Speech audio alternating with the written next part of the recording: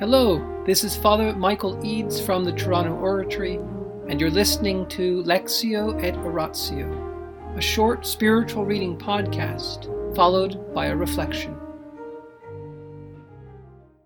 The Imitation of Christ by Thomas à Kempis, Book 1, Chapter 15, on charity as the motive of our actions. Nothing in the world, no love of any human creature, ever justifies us in doing what is wrong. But there are times when a man well employed is free to put aside his task, or to employ himself better still at the call of another's need. In that case, the good he planned does not come to nothing. It is transformed into something better. The performance of an action is worthless in itself if it is not done out of charity. Charity must be our motive. Then everything we do, however little and insignificant, bears a rich harvest. After all, what God takes into account is not so much the thing we do as the love that went to the doing of it. It was a great thing you did, if great love did it. Well done is greatly done. Act for the public good, not for your own pleasure. Then you act well. But too often, the motive we mistake for charity ought rather to be described as a merely human motive. How hard it is to banish those other motives: natural propensity, self-will, the hope of getting something in return, an eye to our advantage.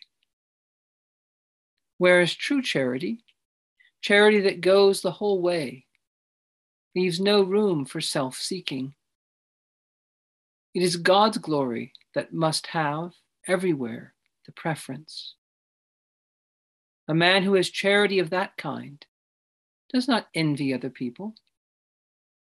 How should he, when he cares nothing for selfish pleasures?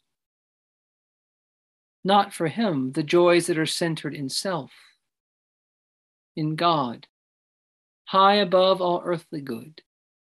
He finds his hope of blessedness. How should he think of good as belonging to any human creature? He ascribes the possession of it to God alone. To God, the source from which all things flow, the end in which the saints, all of them, attain fruition and repose. Oh, for a spark of real charity. That would be enough to make a man realize the hollowness of all earthly things. In the name of the Father, and of the Son, and of the Holy Spirit. Amen. Angels of God, our guardians dear, to whom God's love commits us here, ever this day be at our side, to light and guard, to rule and guide. Amen. Most Sacred Heart of Jesus, Teacher of teachers, have mercy on us. Saint Philip Neri, gentle guide of youth, patron of thy own, vessel of the Holy Ghost, pray for us. In the name of the Father, and of the Son, and of the Holy Spirit. Amen. Sometimes people wonder why Saint Therese of Lisieux, the little flower, loved this book so much, why she read it every day, a chapter every day. Well, part of it is because of how practical the teaching is. And also it's because of how it centers everything on charity. Saint Therese loved to tell her sisters that they could save souls, they could please God by doing little things out of love. She says, if you pick up a piece of dust, lint, from the ground for the love of God, that small thing that means almost nothing in itself, because it's done out of charity, can be very pleasing to God. And that quotation from her echoes tonight's reading. Basically, she's quoting tonight's reading. It's not so much the thing we do that God takes into account, but the love that went to the doing of it. It's not so much what we do. It is true, it matters what we do. It's not saying, oh, it doesn't matter what you do, just do it out of love. No, he's not saying that. No, there are things that are objectively wrong that can never be done. There is the object of an action, that is the means that we're choosing, and that does matter, especially in certain circumstances. But what matters the most to God is the motive, the end. And the motive that he wants is charity, divine love. Why? Because God is love, St. John says. God is infinite, self-giving. The Father eternally gives himself to the Son, and the Son eternally gives himself back to the Father. And from their love, the Holy Spirit springs forth. Their love is fruitful.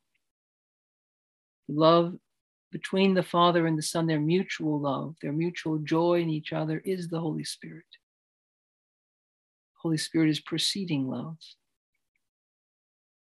And what God in his selfless divine love is, he wants us to enter into. He wants us to become like him, to do things out of love for Jesus Christ. Everything the Father does, everything God the Father is in reference to the love of his Son. And what pleases God the Father is when he sees that we do things for the love of his Son. So in other words, if there's something we're supposed to do, even if it's picking up a piece of dust, if it's being kind to someone, doing anything, if we're supposed to do it, we realize this is the good thing to do right here and now. And this is what God has put into my path. This is what God wants from me. This is what the Lord has arranged for me to do. And we do it for him. Beautiful. That's what God the Father wants. He wants us to do things for his Son's glory, not for any other motive. So if we give something to someone, if we do something for someone, and then it's not received well, and we become fretful and angry and disappointed, the Holy Spirit showing us that we weren't really doing it for very much charity. There wasn't much charity behind it. We were somehow seeking self.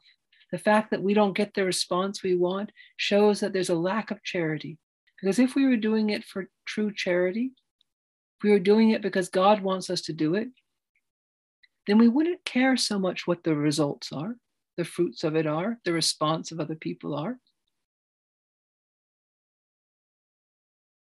Oh, if we had a spark of this charity, he says, a spark.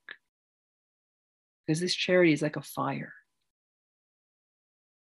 And when this charity touches us, it transforms what it touches. It transforms us into itself.